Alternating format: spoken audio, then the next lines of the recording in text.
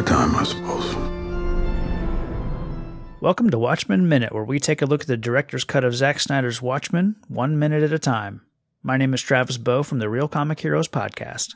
I'm Eric Nash. I'm Rick from the Mad Max Minute. And I'm Julia from the Mad Max Minute. Hey guys, welcome back.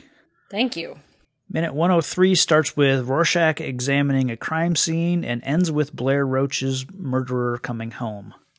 My first couple of notes we've kind of already talked about, but it's like in this minute we start to see that he's investigating these kind of deep bloody grooves on the butcher's block in the kitchen, and then finds the various cutting tools in the cabinet. And that's when it occurred to me that we really only know that the girl has been dismembered and now fed to these dogs. So kind of going back to, we're not sure if he's just a killer or worse, you know. Mm-hmm. So I'm kind of glad that it's left vague as to the details, because, you know, either way it's horrible and gross, but it works on a lot of levels because it's open to interpretation, I suppose. I think it is open to interpretation. By the end of this scene, Rorschach is going to take justice into his own hands.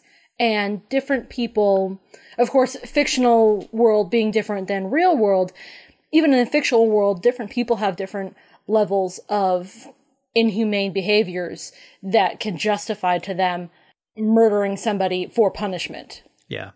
So some people, some viewers, are okay with a murderer being murdered. Some of them need a little bit more to justify that. Mm.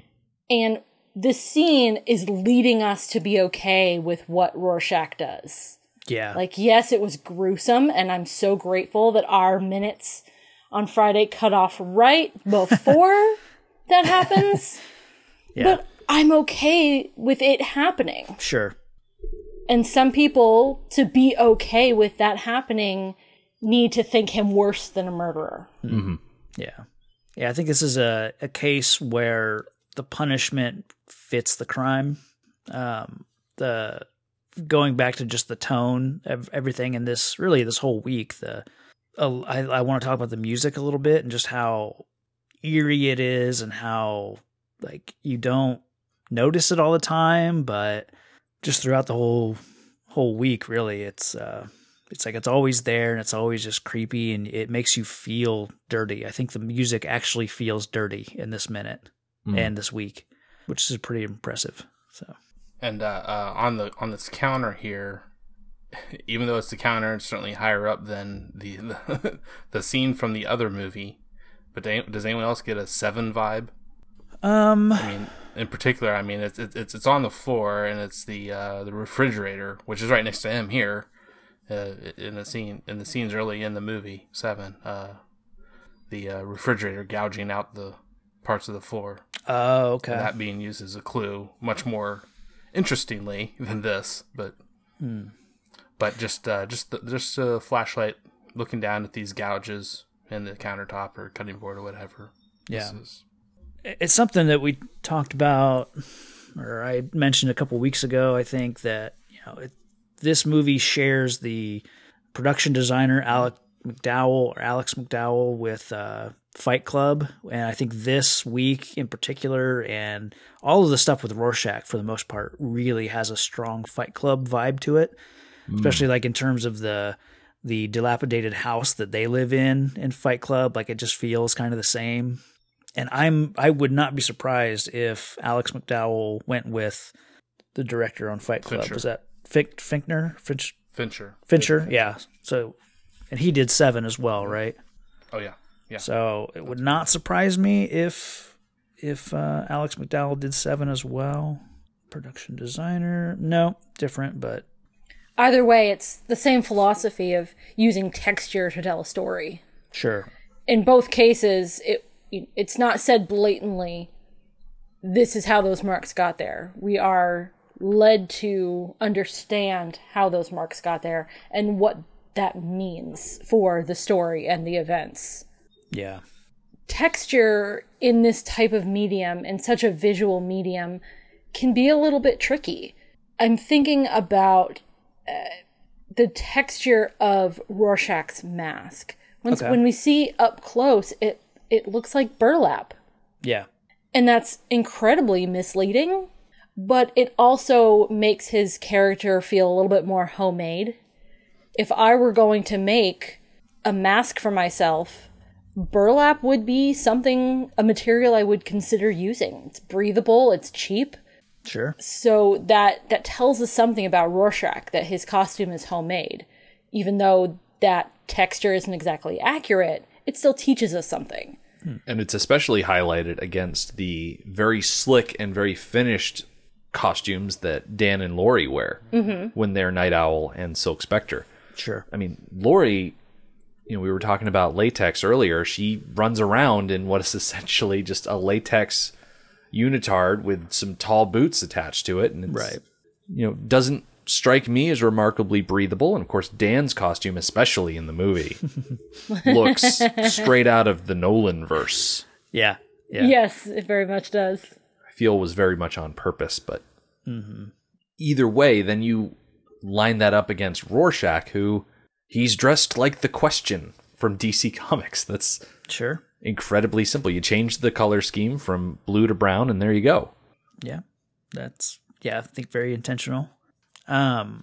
Something that to me is an intense detail is when you go to Rorschach goes to the window after he hears the dogs, after he's been looking at this countertop with the knives and everything, and he hears the dogs, so he goes to the window, and then he sees what they're fighting over or wrestling over, and it's this leg, and it's an intense detail. Like in the book, they use almost like the standard cartoon leg bone with no real detail, just a simple white bone with like not two knobbies on either end of the bone. So it's just very simple.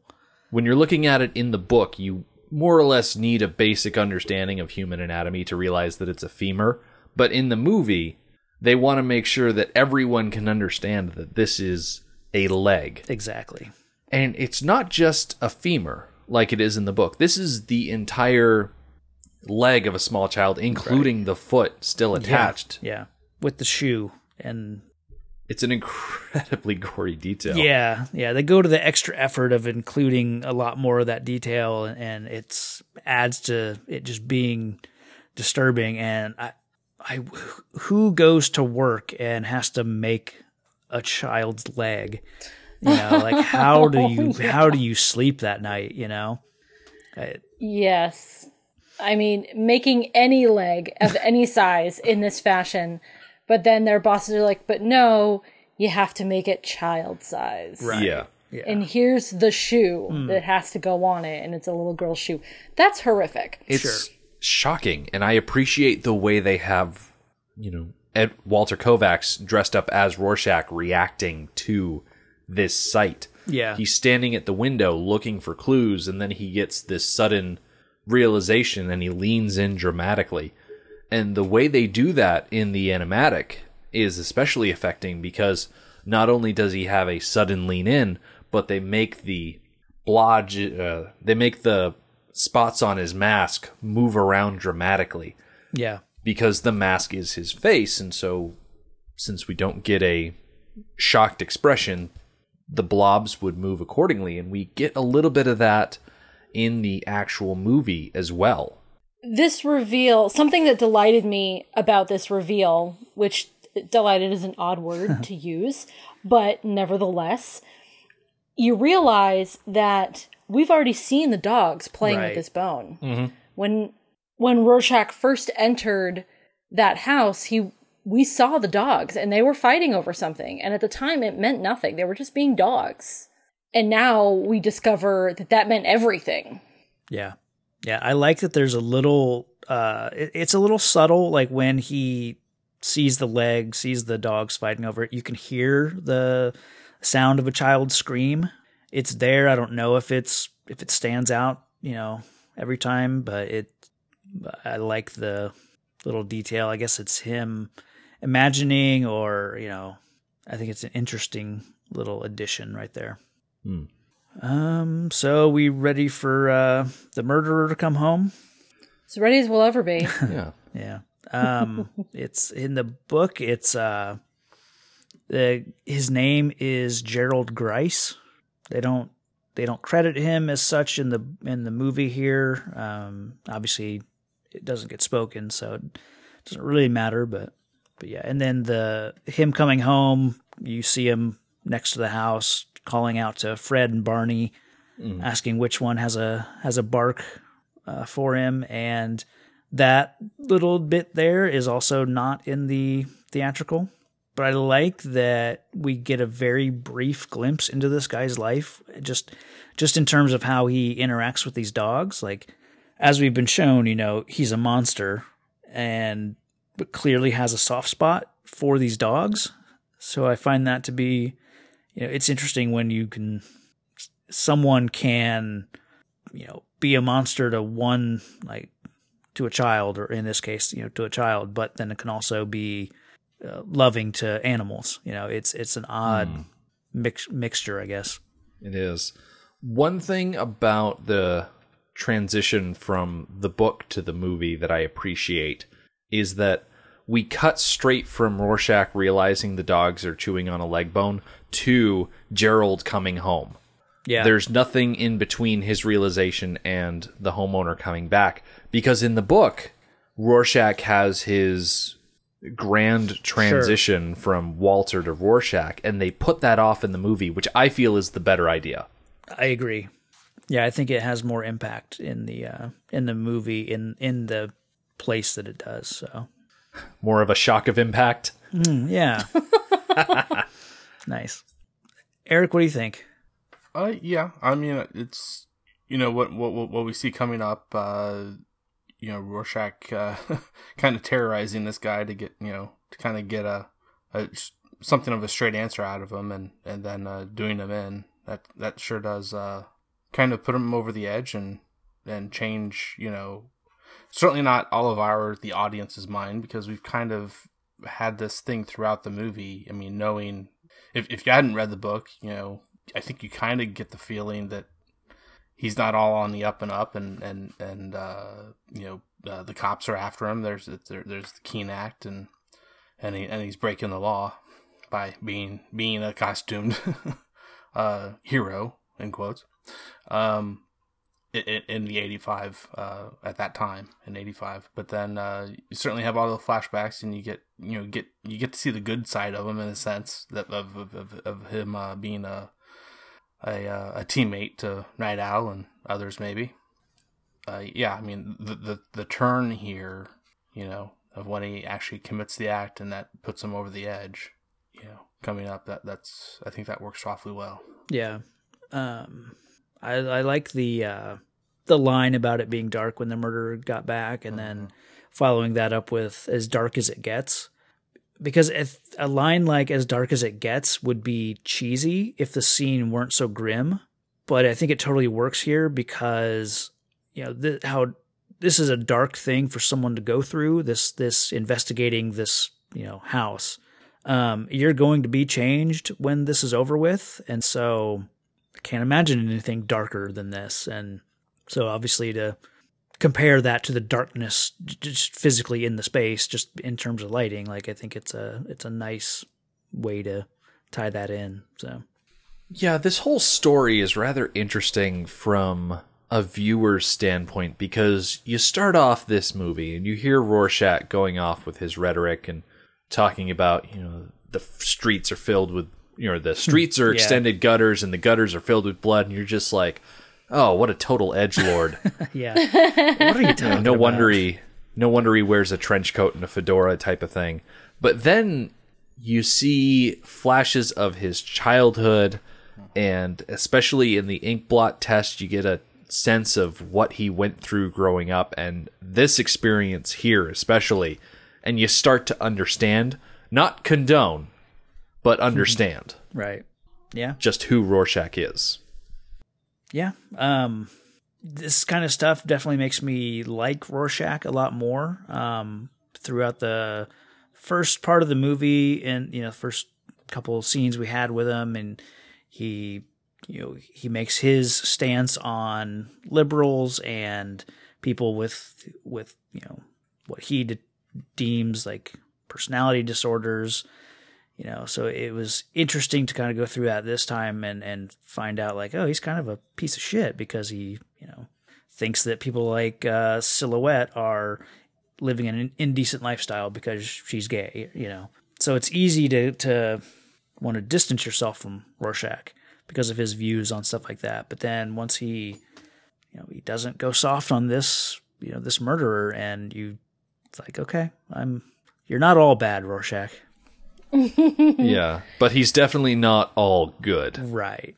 Somehow he is a gray area in between the black and white. So. Right, and as long as we can agree on what the bad things are, then we're okay with the punishment he doles out. Sure. Like, we can all agree that murder and possible molestation is bad. So therefore we can all get on board with him taking justice into his own hands. But things that aren't so black and white, good or bad, like homosexuality, well, a lot of us can't get behind his opinion. Right. A lot of us are okay. So we can't get behind his punishment or his condoning of others punishing homosexuals. Right. Yeah, and it's not just his distaste of the homosexual lifestyle. There's also a lot of the things that he says to Laurie and about Laurie, and even about the original Silk Spectre, her mother, in this movie that are just deeply troubling. Yeah. Yes. He takes all of those pent-up aggressions and resentments of his mother, and he just broadcasts that, or projects it onto every other woman in existence. Yeah. Calls her Oh, out. that's very true. Yeah. A lot of the acts that he deems criminal or obscene revolve around sex, which is the same ideas that of his mother that damaged him so badly. And we see a lot of the times as he's walking down the streets, he will be approached or propositioned by sex workers, and he will ignore them. But then when he talks about Laurie, he talks about her in terms of being a government-paid sex worker. Yeah. The idea that she's only there to ground Dr. Manhattan, and that her stepping out on the town with Dan is her being unpatriotic. It's just like that scene where Laurie took that one agent and slammed him into the table. Right. For being called a whore. Well, Rick, it definitely seems like you've read the book before. I know you've said as much. Julia, what is your history with the book? I have absolutely no history with the book whatsoever. Okay. Fair enough. It is on our bookshelves, but that is only because Rick bought it to read. I have not read it. Okay. And then I guess for both of you, what is your history with the movie? Well, our history with the movie is, this is pretty rare for us, but it is completely shared. We were dating when the movie came out, and we went and saw it, but it was before the days of theaters where you could reserve your own seat. Okay. And we hit some traffic on our way to the theater. So we ended up in the front row Of an IMAX screening. of an IMAX screening. And in hindsight, we should have cut our losses and just done something else. Yeah. But no, we wanted to see Watchmen. We were so close to the screen that there were parts of the movie where you would look up at the screen and nothing would be happening. And then we turn to look to the other side of the screen, and then everything is just rushing towards us. I'm talking about Dan's dream sequence specifically. Okay. But it was very different viewing it that way. And I don't think we ever went back to see it properly. No, we didn't. After that, the next time we saw the movie was yesterday. Oh, wow. Yep. Now, I did spend some time looking at Watchmen because when I was going to school, one of the classes that they had just started up on offer was an English credit talking about the literature of the graphic novel. And so that's where I picked up a copy of Watchmen. That's where I picked up like V for Vendetta and Understanding Comics and all of those materials that I still have on my bookshelf here. But Watchmen was one of those that we talked about that just had a lot of cultural impact, and it was a text worthy of in-depth study in a college academic setting. Very jealous of people that, got to take college classes and cover stuff like this. So Yeah. That's really cool though. They've since taken that course and expanded it to be a combination English and art credit. Okay. Because when I took it, it was very much about the literature of the comics. There was no, try and understand the artistic element of it as well. But nowadays, when people take the class at the college where I work, I went there and then I got hired there. That's my backstory. Okay. But they've expanded it into a larger class. So now instead of just going for, 3 days a week for about an hour, you go 2 days a week for several hours. And you get all of the literature discussion, but you also really delve into the art styles that are on display. And even several of their projects involve getting involved with the process directly. And it's really fascinating. Sounds really cool. All right. So should we come back tomorrow then for minute 104? Oh, certainly. Okay. We will be back for minute 104 tomorrow, which is Thursday. But until then, who watches The Watchmen? We do. Watchmen are over.